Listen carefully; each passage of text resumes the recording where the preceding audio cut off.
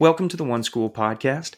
I'm Kevin Bybee, a family physician exploring how to go further with prevention by imagining that schools can be 24/7, 365 safe havens for our children by having conversations with the experts in the multitude of relevant domains. Today, I'm speaking with Kyle Gatchalian. I hope I said that right. Please correct me if I didn't. Who works as a kind of a tech innovator in Baltimore schools and also has some experience in special education as well. Kyle, I'd love to hear, kind of from you how your background put you where you are today, and we'll go from there. Thank you for having me. So my background is I started in education on an alternative certification track. So I finished first master's in biology, and then I began teaching in Baltimore City Public Schools, uh, AP biology and electives. And so I taught that for 4 years. And in the elective classes, I had the privilege of teaching students with significant cognitive disabilities, and some of the students also had autism. And uh, they were in classes with their non disabled peers. And then after 4 years, the teacher who taught the students with autism and with significant cognitive disabilities, he went to a different school, and then I took his place and then taught 4 years in self-contained. So I had a group of students for 7 years, and with it, I used a lot of technology. Uh, Students with autism, if you give them technology, you can it gives them a voice. They engage with it compared to your normal types of lesson plans or teaching. And that's what led me to my current position, working for our Office of Special Education on the instructional technology team, where I research technologies and I train teachers and staff about how to incorporate technology to meet the accommodations on students' IEPs. Fantastic. Really neat background. And as a person who was in technology myself as a former chemical engineer at Intel, it's a little bit frustrating to see how slow, both in medicine and it seems like in education, we have been on the uptake to really bring neat innovations into learning and the best of possible science and childhood development into how we approach pedagogy. So my big push has been to figure out how we can turn schools into places where kids who might be not well regulated at home or not have a safe place to go or a home to go to, so that schools can be open for them all the time and wouldn't be able to send them home for being dysregulated. It kind of blows my mind that certain kids get sent home for being, behavioral problems. And so I'm just kind of curious, is that a mission that resonates with you?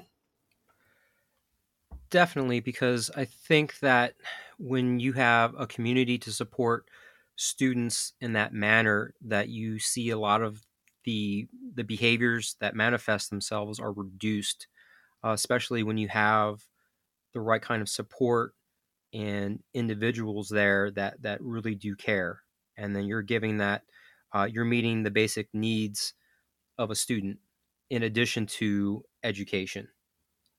And the first time we talked, we mentioned a lot about how so much of education change fails to, in a lot of ways, help our kids largely because their home environment or their community environment is suboptimal. And so I'm just curious what thoughts you have on how we can, what other safety nets we can put in place for our kids so that what is it that we can do for our kids so that when they're at home, they get the most out of school, and that when things in their home environment don't detract from what happens at school? Any thoughts there? I think it involves the basic. the easy things that we really don't think about, including having nutrition. Like right now, I think we're at a forefront of figuring out, uh, having non-processed food available to students, like breakfast. Um, I've seen a lot of schools just kind of hand out some kind of sugary carbohydrate snack that's processed, with a sugary drink, whereas they could have something simple as like eggs, or maybe like something that's non-processed available for breakfast, lunch, and even make packaged available dinners, um, for the students to take home.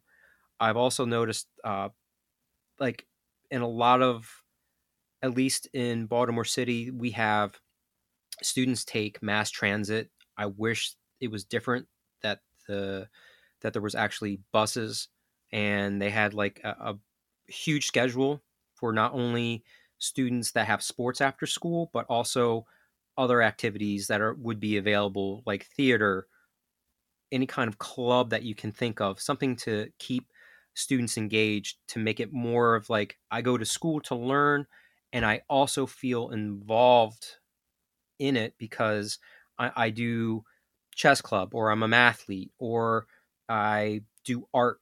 Whatever you could think of that's available after school, combined with reliable transportation and meals, would be like an easy step in the direction to provide that support that students need, because not everybody is super involved and focused on their academics. But if you provide other avenues for a student to be engaged in a school environment, I would think that you'd see more buy-in, and whatever behaviors a person might be experiencing might be reduced if they have something that they're passionate about.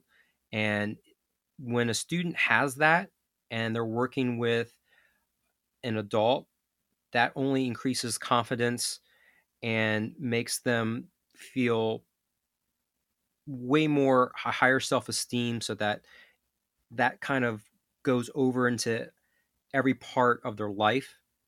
And that's really what I think is, a lot of schools are so hyper focused on test scores that they really miss that easy element of having other opportunities for students to engage in the school. So that's those are like really easy things that I think that should be done. And you know, sometimes you may maybe you have some information on this, but I know that there used to be basketball leagues, at least in Baltimore, where it was like a rec league where young individuals could go, and I think it was actually operated by the police, so that then you had interactions between the police, in a in the community, in a positive way, and those were open after school.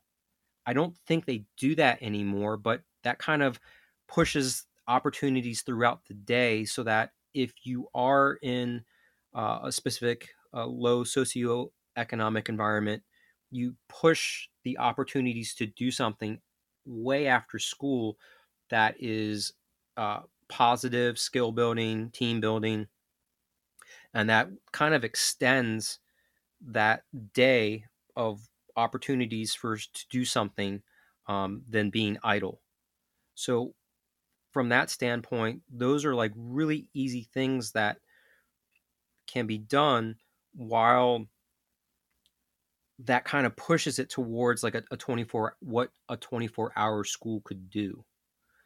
And then you could have a schedule where students can come in, they could, if they wanted to go home for a moment, but they could come back.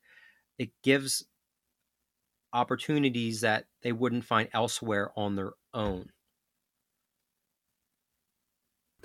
Exactly. And you speak to how it takes a community to raise our kids in so many different levels. I like how you touched on how the police used to run a rec league so that there's more community engagement with our police service, with our community members, which we could use so much these days for so many obvious reasons, as well as thinking about the community of the school so that it is a place where they can come and do not just their reading, writing, arithmetic, but all of the other things that help people be well rounded people. So, yeah, you speak to a lot of really important things that are not being done as thoroughly as I think we could, especially for the relatively small price tag given the return on that investment that it might have in our kids' lives.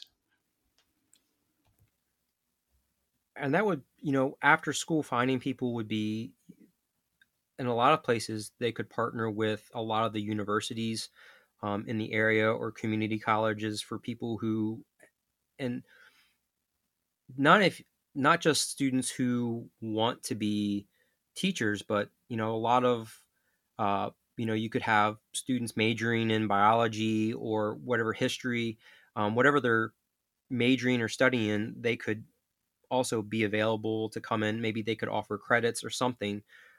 Just getting more people involved in the area would be beneficial too.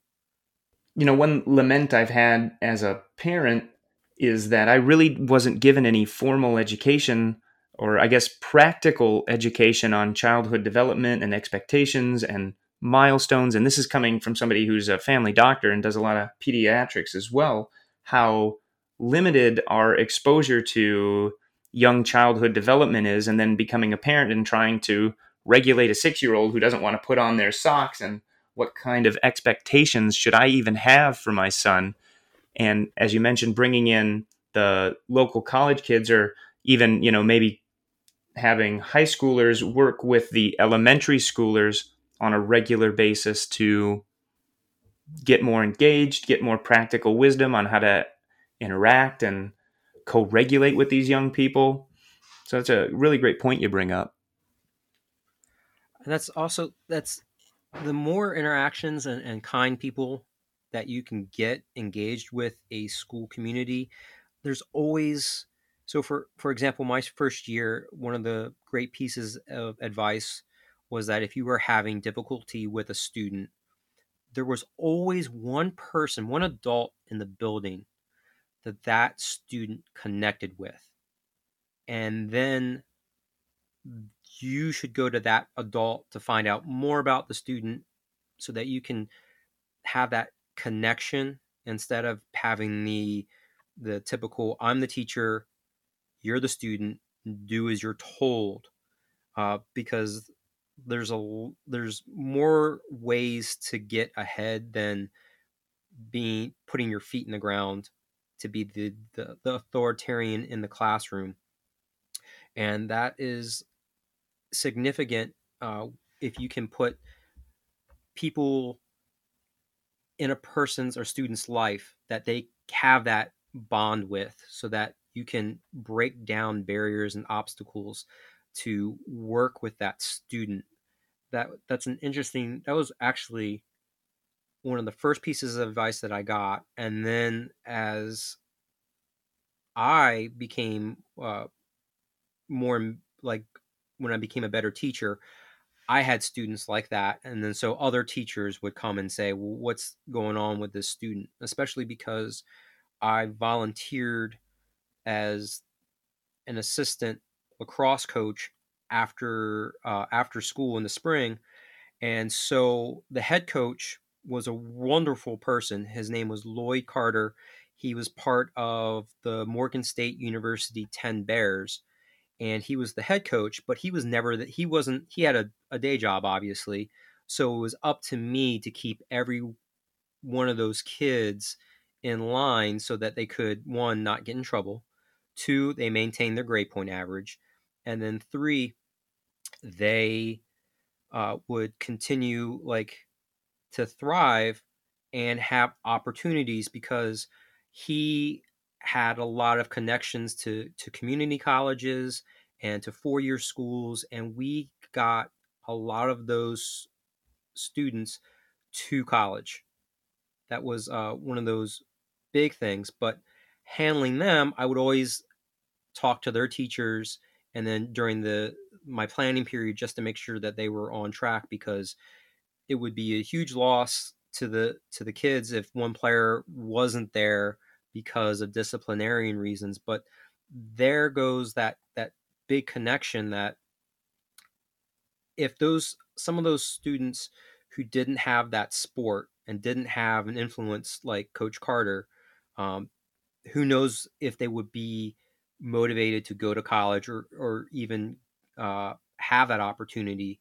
And that's kind of like those outlets that you would never think would lead you elsewhere onto bigger and better things, and it does in that aspect. So getting more people involved is super beneficial, and just connecting with a student. Even like Coach Carter didn't even teach them, but he was a huge male role model for those players, and he was just a part of the community. He had been coaching since he was the head coach since 1999, and then he coached about 11 or 10 years, and then went on to actually coach at the NCAA Division One level.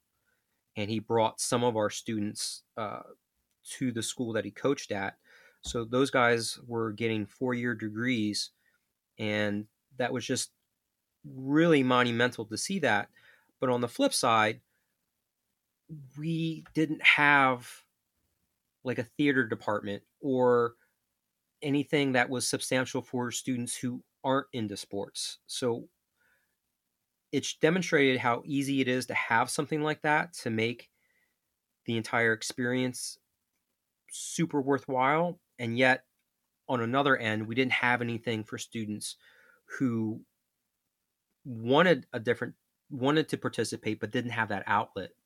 So you can really see the how sometimes there's things that are super beneficial, but then you're just dropping the ball in terms of other avenues that would should be available.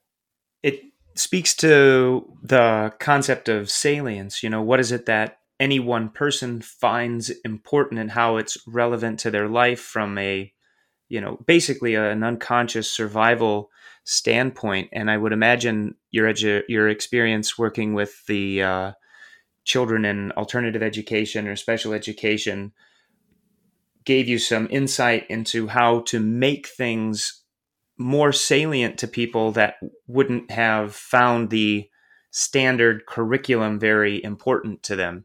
So, how do you think about engaging people and showing them or making the things that we want to teach them salient or important to them?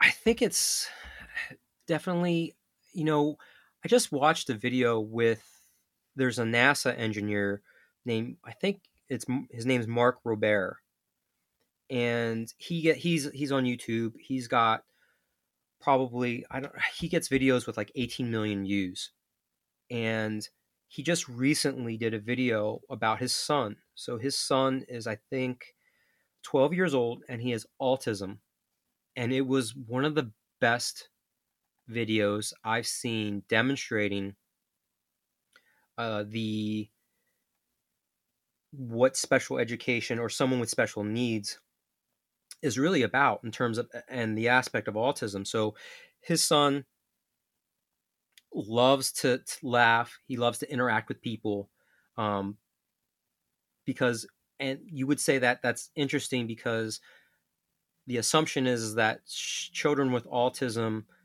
are introverts, low communication, and they don't want to interact. Whereas in reality, on the spectrum, the saying is, if you meet one student with autism, you met one student with autism, because it's a spectrum. All students are different, and they you don't really get to see that in the open. And he openly shared what life is like with his son, and he demonstrates he walks everybody through what what's going on with a person with special needs, and it was just really touching because it his son leads a normal life, and a lot of people don't they think when you're in special education that it's you've got a disability, you're not going to be able to have the same type of opportunities, whereas in reality it's about making things meaningful for that student based on their individual needs.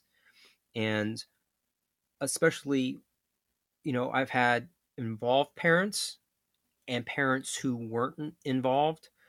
And a 24/7 school, especially with students with special needs, would be highly important, just because those students usually, you have to figure out what engages them, what motivates them, what do they like, and how can you get them engaged, and while utilizing that as an opportunity to increase whatever skills that they need. So, I had when I was teaching electives, I had a student, and he entered ninth grade, and he was in we had basically, it was water ecology based on the Chesapeake Bay as an elective. And he was non-compliant, and he didn't communicate. So, and I had no special ed, I hadn't taken my special ed praxis at that point, most of the time. And this is also an important thing, is that as undergraduates, or if you're in any kind of school of education, but what I know now is that anyone who's becoming a teacher, they get one semester of special, um, just in special education. So one semester, one course, and then off you go.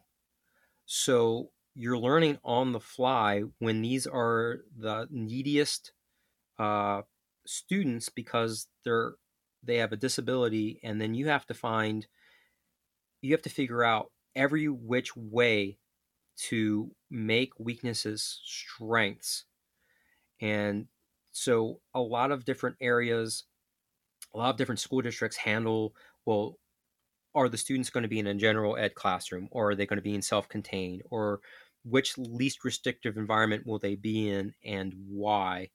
And it's kind of like, it's really a tricky area, because we don't have, and like you said, like as a parent, when you have children, they don't come with a guide or a manual.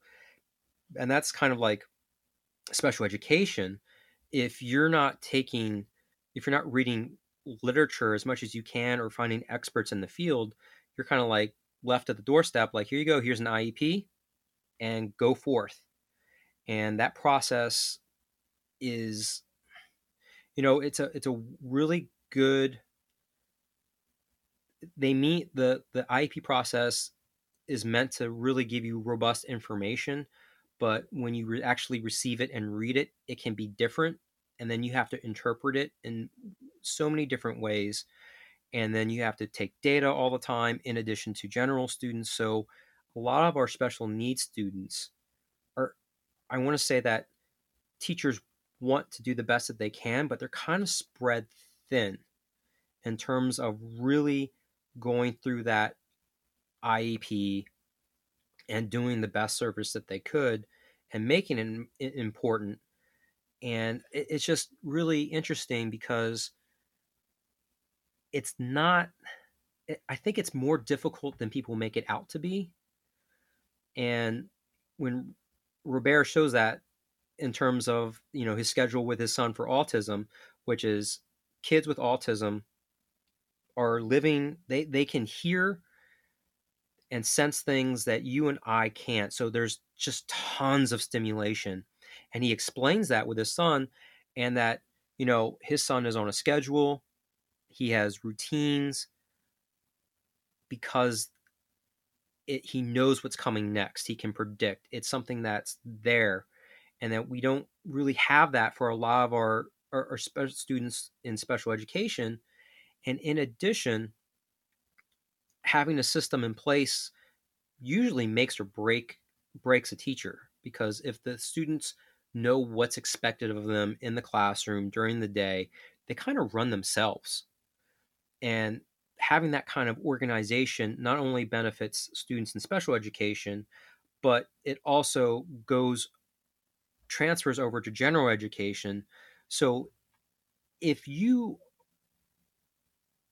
are really good in terms of supporting the needs of special students, then you general education is easy. But I tend to think that we focus so much on general education and then kind of backwards to special education. And that's where we're kind of missing the point, is that it's it's interesting because we're trying to shoehorn a kid into the general world where they need highly specialized and individual skills to actually get them there. So you're going from specialization to novel uh, environment. So, for example, my kids needed to learn how to count money to be able to spend it and buy things, to be independent. And th- then you try to see if that can occur outside of the classroom in a novel environment. So, for example, I took one student to the zoo, and the student wanted to purchase lunch, so I sat there watching. I didn't try to. I just wanted to see what would happen, because sometimes if you work in your classroom and you're getting the data and it looks great, it doesn't transfer over to a different environment where the student is interacting with a different person. The person doesn't know their special needs, and you want to see how that is handled and then figure out, well, did this work? Why didn't it work? Or do we have to go to different areas in the school and try the exact same lesson with maybe some teacher who's on a planning period and then wants to help out? Or if there's a student uh, at the general ed student who's available, just someone different to see if that happens. And this is really easy stuff that we just don't do. And there's two fantastic teachers, Dr. Candace Dyer and Suzanne Fitzgerald. They have a program for students with significant cognitive disabilities out in Seattle. It's called Dyer Fitzgerald, named after them, and they've basically broken everything down into easy steps. They've created a system that they have a foundation, and you go off that foundation, and then eventually what you do is you start to individualize for those students. So I had a great opportunity to train with them for a week in 2012, and a lot of what I've learned in special education came from them, and they are highly data driven. Uh, but I wish more people, I wish they could go to every single conference and talk, because what they're doing has huge results. And I wish that were the case, but in special education, I think there was a 2017 case of a family in Colorado who basically said, we are not seeing the students not receiving FAPE. And FAPE is a free and appropriate public education. And I think it went all the way up to the Supreme Court, and all the judges were agreed with each other that the students not realizing their potential, they're not getting what they need. And I don't, they agreed upon it. And then when I kept reading about it, this becomes a monumental case. And then where's there wasn't really any follow up. It it got national attention for a little bit, and then it kind of went away. And it's just interesting because this is a huge need. And at the same time, when you mention special education, it's kind of like, oh no. Uh, Whereas what it should be recognized as, this is an opportunity that we've identified needs of a student, and let's find ways to allow that student to thrive reach their maximum academic capacity and even maybe remove the IEP and let them continue on and be amazing. And a lot of it looks as though sometimes when a general education teacher receives a bunch of students with a lot of IPs, they just view it as something to do that's extra. So I mean, maybe the system it's got too much that they're asking teachers to do, and maybe there's a way to reduce it to make it more streamlined. I have a lot of questions, and I wish I had answers. Well, you're certainly dropping a lot of nuggets. I definitely going to make sure I put in the show notes the Mark Robert, the Fitzgerald Dyer Foundation, and I was actually just googling that case you mentioned in 2017, so I'll look at that offline.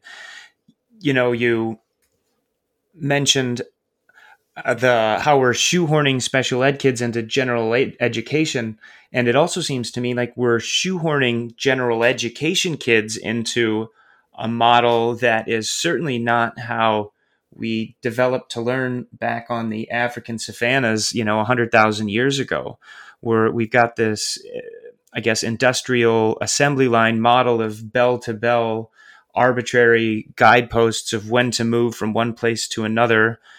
And then you also mentioned the last time we talked how there's in athletics, we've got JV and varsity, but we really don't have the same thing for our kids. We've just got them in these arbitrary age brackets that may or may not reflect their developmental or social level. And as you also mentioned, I think the IEP, individualized education program, with scare quotes around it, certainly has a lot of specific implications. But as you mentioned, wouldn't it be great if we could meet every individual child where they're at in the mainstream education? I think you mentioned how teachers are overburdened, and that's 100% right. They are, what's the average teacher salary? 50 to $80,000, and as most things are money issues, I really think we as a society need to pony up and pay them, professional salaries similar to what I make as a physician, and there needs to be at least 3 times as many. So that's certainly a money issue, and it would take a whole other 6-hour podcast to go into why we don't do that and why we haven't done that as a society. But I just resonate with what you're saying, and I'm just curious how you can speak to you mentioned the varsity analogy to academics.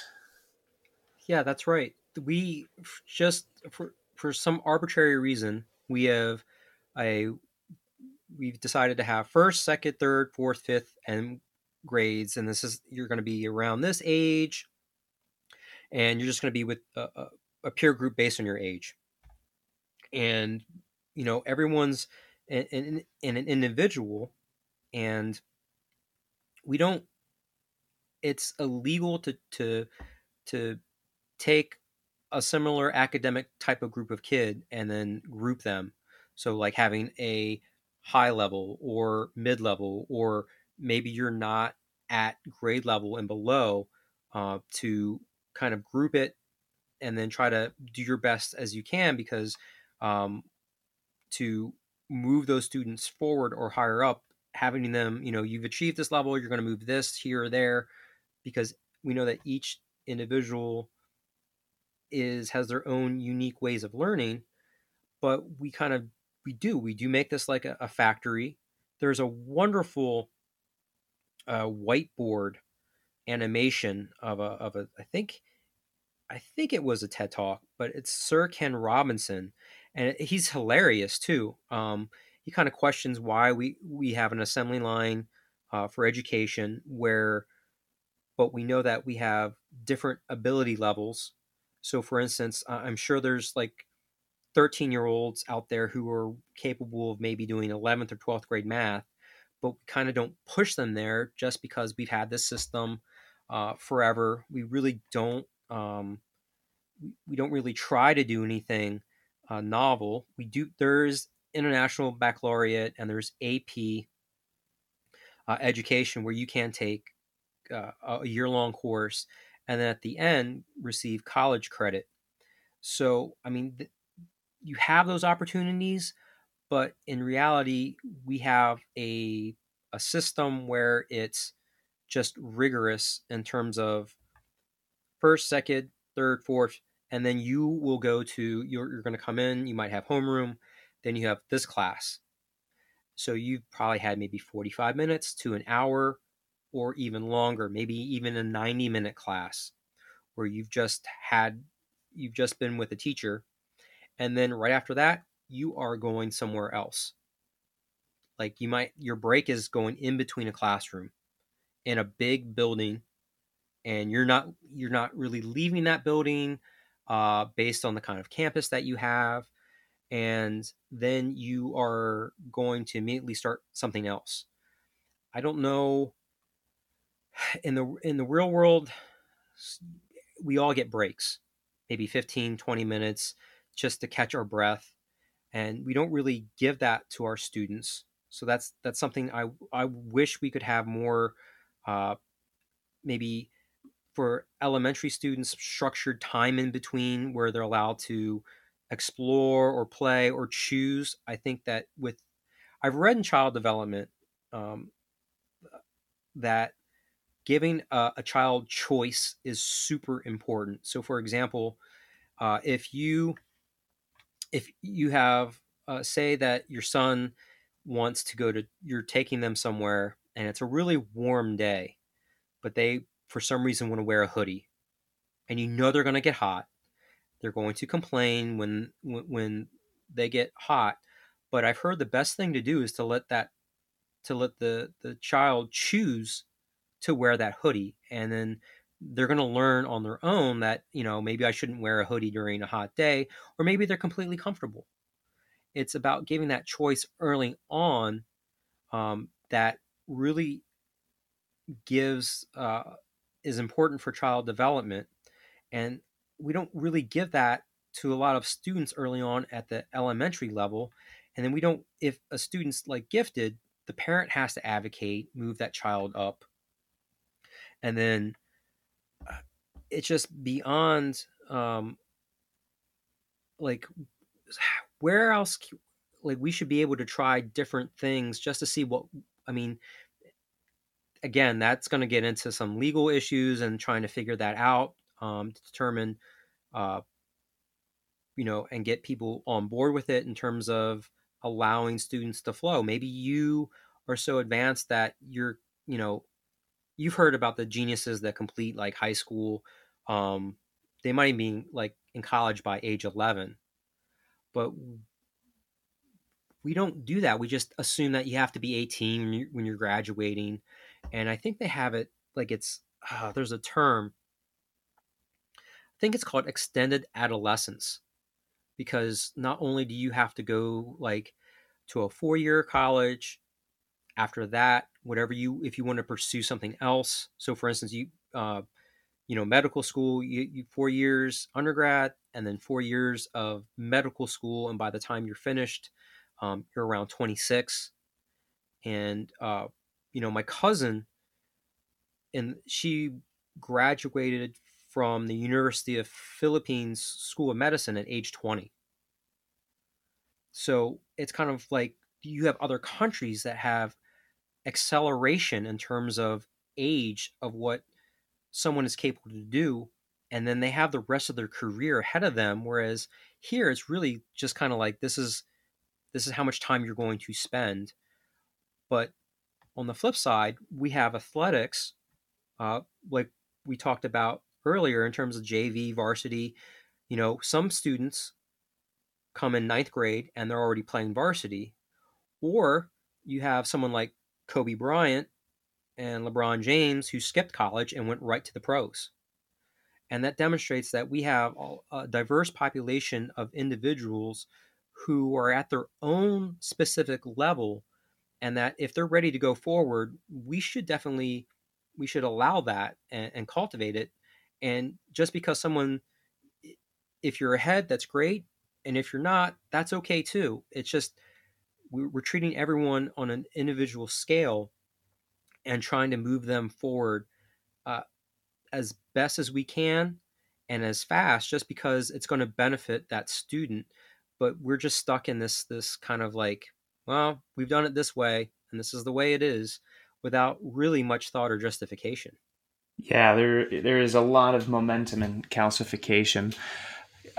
I think it's worth being aware there was a great radio lab called the Miseducation of Larry P, where it's actually illegal to IQ test black kids in California because of the racist ways that people have misapplied certain kinds of standardized testing. And so, certainly there's some history there that has now, I think, swung so far back in the opposite direction that it's really hard to make sense of it or do things in a sane way. Plus, we also do a lot of very hyper specific narrow testing.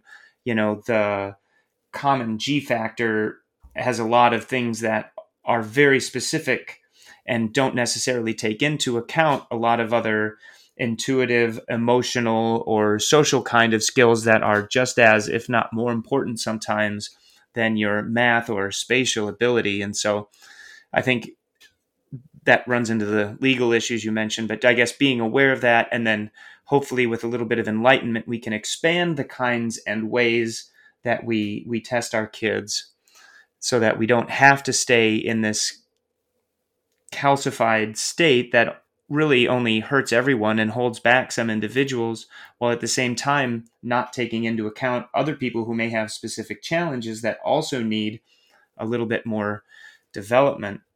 And you also mentioned how certain countries are able to push people through, like the same thing in Europe. You go straight from high school into your professional degree. Although a neat thing they do in most Commonwealth, like English Commonwealth countries, is kids right after they graduate high school take a gap year so that they don't have to jump straight into college. So I think something like that would also be neat.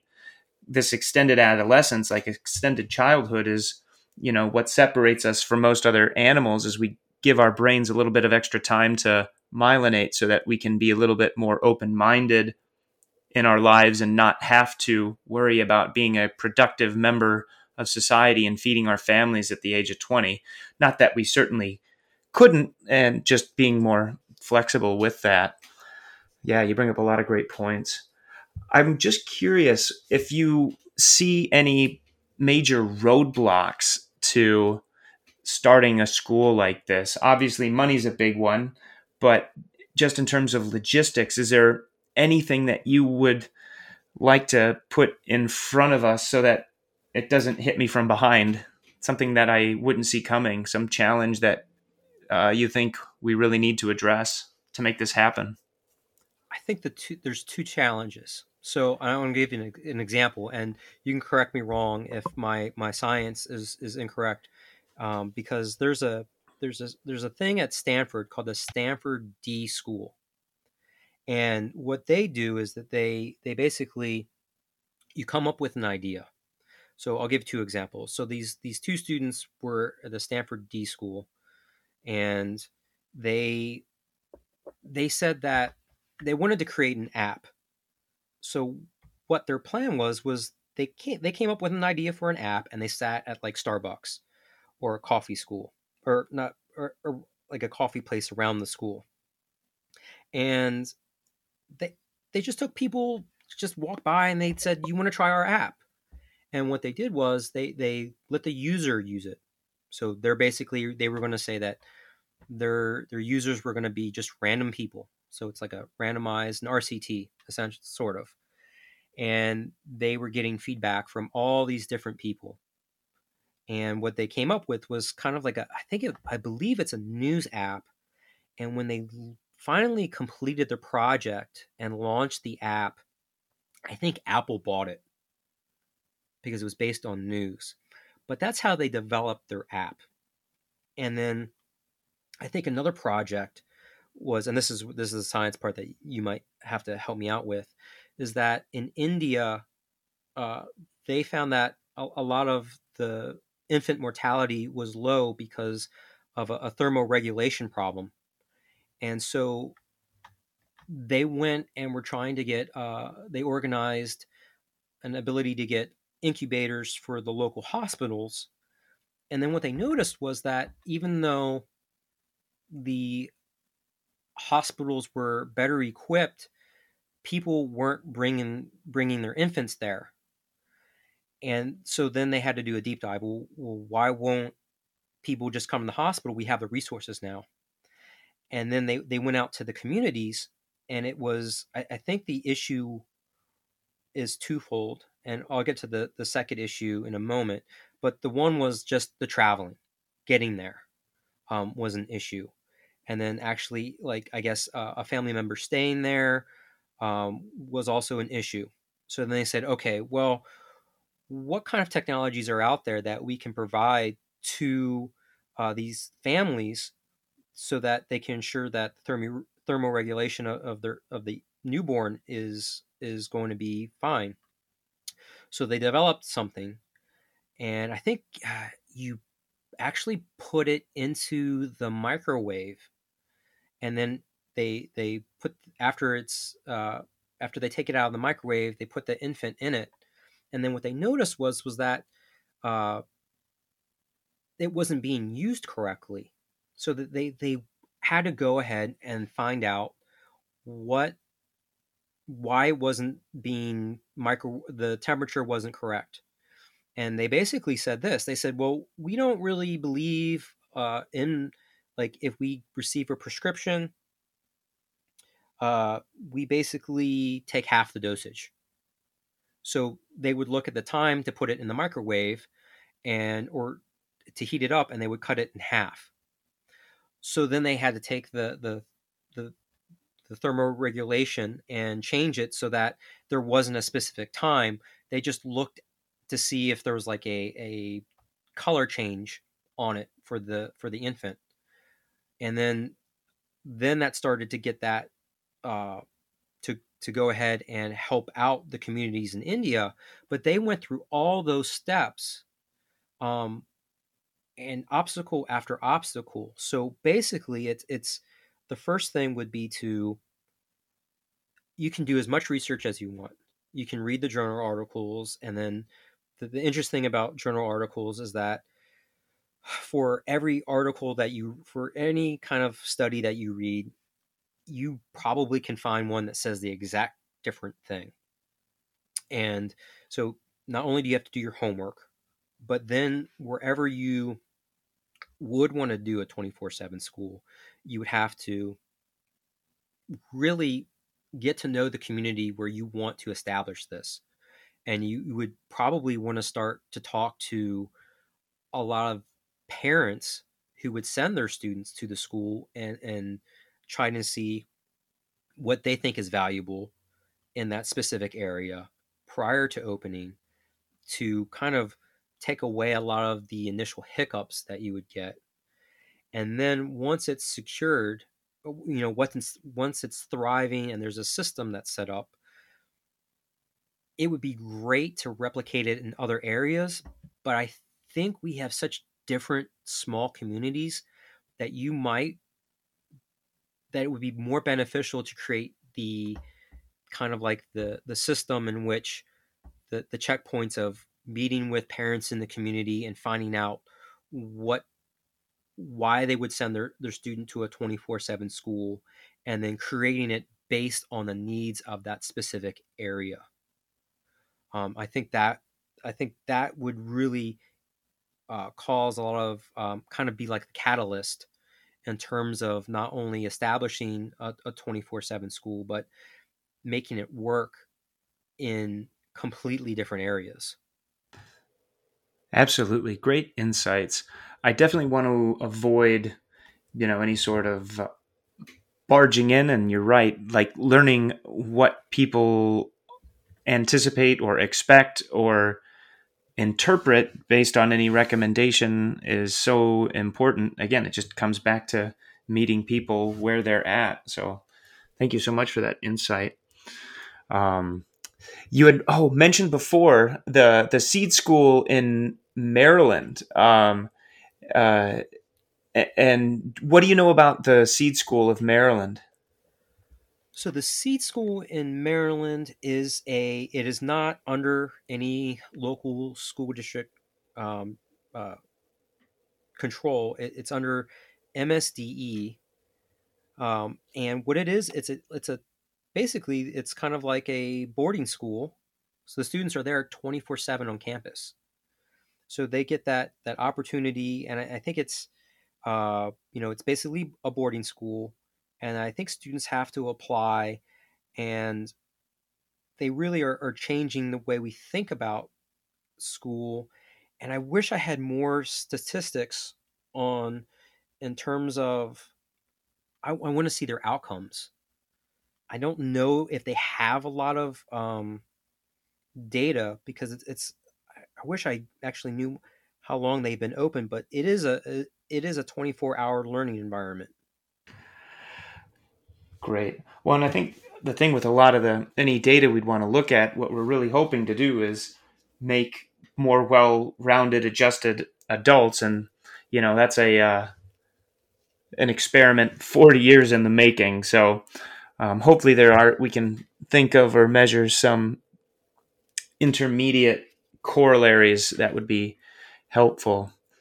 Uh, do you know anybody that works there that we might be able to be put in touch with? Absolutely. I have a colleague. He used to work on our team, and I will get in contact with him.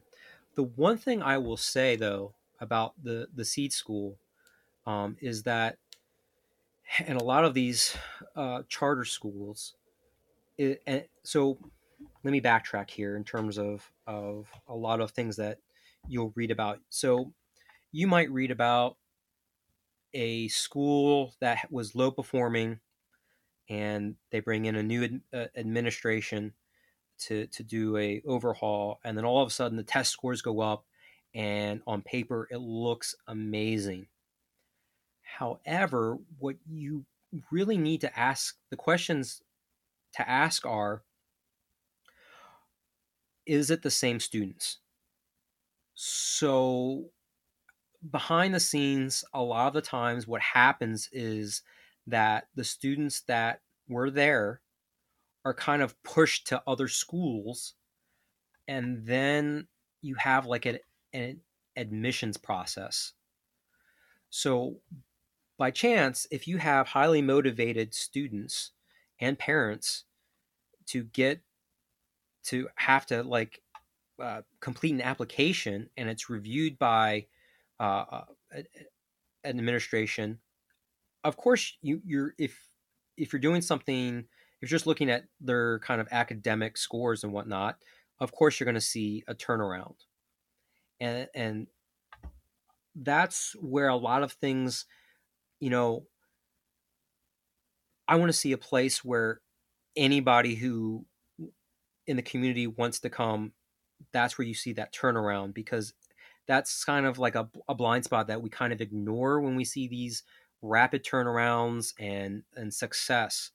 And so there's like hidden elements there, because I think a lot of people are scared to fail, especially in education, because you're dealing with a student.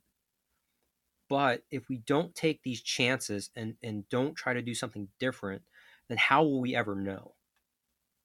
So that's a really interesting part about, and this actually extends to charter schools, is that you have a parent sitting in an auditorium with a number, and there's a lottery. So your kind of hopes for your child is based on uh, you know random chance. Yeah, it's a stressful spot, and it's a shame that we just aren't able to distribute the best of the information to any physical location. It's 2021. We've got the internet. We're pretty soon going to have Starlink, and it's in one sense mind-boggling that we couldn't give any child anywhere the best of education through the internet and technology. Um, as a one of the things I like to do to keep this project moving forward is I'm curious if you know anybody in the education of educators realms. You mentioned how there is not the best or a minimal amount of special education training in teachers normal curriculum. And so I'm just curious if you knew somebody who would be able to speak to that in their professional role. I do. I know one person. So she is a PhD, and she works in our office of teaching and learning, and I think she is also a professor at the College of Notre Dame. So for teacher preparation, she leads those courses and would probably be able to provide some insight in terms of teacher preparation. It sounds like an impressive person. Well, Kyle, I want to be respectful of your time and want to say thank you so much for the insights, thoughts, and questions you've brought to the table. Is there anything that you'd like to plug as a closing thought? Anything that, any way that people can reach you, or anything that you think people should start learning about? I think one thing I think people should start learning about is in terms of just technology wise is that we have the ability now for single board computers. So people think that to get ahead, we have to purchase some kind of like $1,500 or $1,000 computer. And in the past decade, we've made technology accessible to everybody for a super low price. So you have examples out there like, the most famous one is Raspberry Pi, and you could research on your own. Any single board computer could do, and that could be life changing for any student because there's lots of different free programs that are open source that you can purchase. That would be like you have Inkspace is akin to Adobe Illustrator for free. You have something called Blender where you can do 2D animation, 3D animation. That's available for free, and you can utilize that for open source. So you've got open source software and single board uh, computers that provide a huge opportunity for people who wouldn't be able to afford a PC or a personal computer at home. And so we really expanded what we're able to provide to students nowadays. And people can reach me at Kyle, Kyle, at gradesardue.com. Well, fantastic. And maybe we can touch base again in the future once I've made some progress on this. And again, anytime you have insights, I would love for you to update me. Thanks again, and we'll be in touch. Appreciate it. Thank you.